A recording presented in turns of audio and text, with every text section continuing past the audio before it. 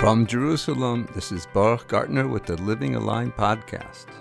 Teachings from the Hasidic masters, providing the tools you need to live with greater vitality, connection, and joy.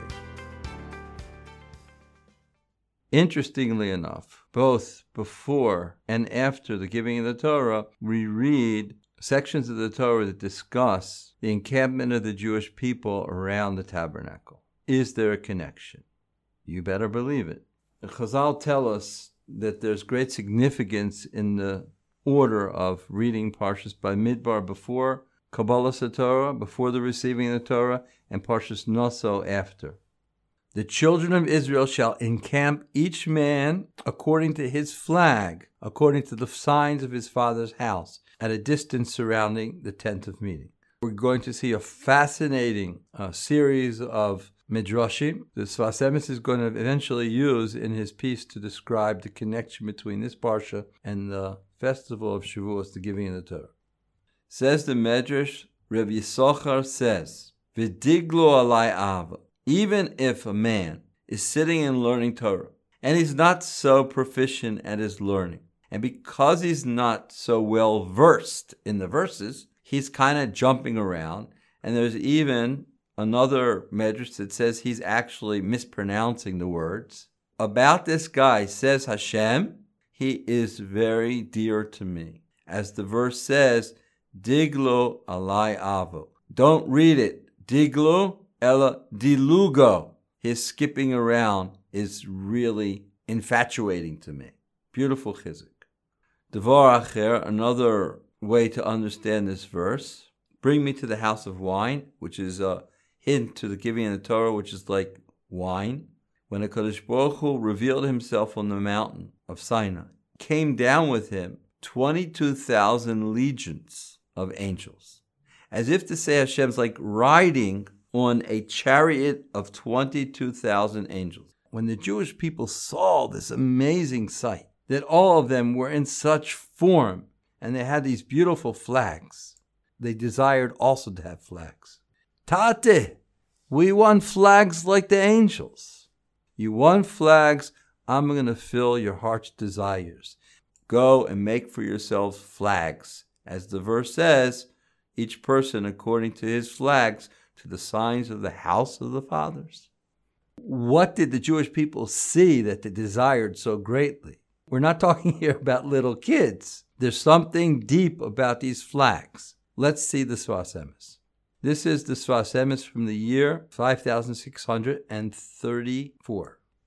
Says the Holy Sfas Emes, Ish al Digla. What does it mean? They encamped according to their flags. The simplest understanding of the concept of flags is that a person should recognize his place. I remember when my mother, Olav Shalom, when she was older and she often forgot where a car was, she had this big plastic flower on her antenna of her car so she would remember where she parked. The Jewish people needed flags in order to know where their home was.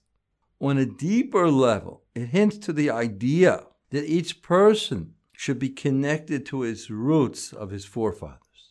The bulk of Torah and all of the mitzvahs are just hints to things that are in the higher worlds. And so too the flags. Sometimes, through the yearning, a person's heart is opened up and a person has this surge. And through that surge of yearning, a person can connect to his roots in the higher realm. Through will, a person can connect to something that he's not even worthy of. It's an unbelievable idea. And the truth is, all of this is in the merit of our holy forefathers. They were the vehicle through which Hashem was revealed into the world.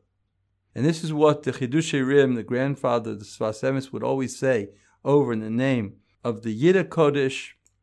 A person should always say, when are my deeds going to be like the deeds of my forefathers? It sounds as if a person's saying, if only my deeds were like the deeds of Abraham, Yitzchak, and Yaakov. Says the Yiddish Kodesh, what fool would even have such a thought? No, you don't understand. We're not talking about reach. We're talking about touching, not being separated. Be connected to them. And that connection is only through will. And that's the secret that the Jewish people wanted. They willed to have flags. The flags connected them back to their source, their base avos, the house of their fathers. A person in the physical world is not an angel. We're not humans looking for spirituality. We're spiritual beings having a human experience. That's the reality of our lives. And if we do it properly, we can actually reach the higher levels than the angels. But we're not angels. Why is that? Because we are physical. And because we're in the physical world, we're in a certain way blinded by physicality, and we can't see where we stem from, our true consciousness, our authentic selves. So how do you get from being steeped in physicality and far from your roots? How do you get back? This is the secret of yearning. This is the secret of will. Your true essence is a bundle of will. Your soul is your will, your ratzah.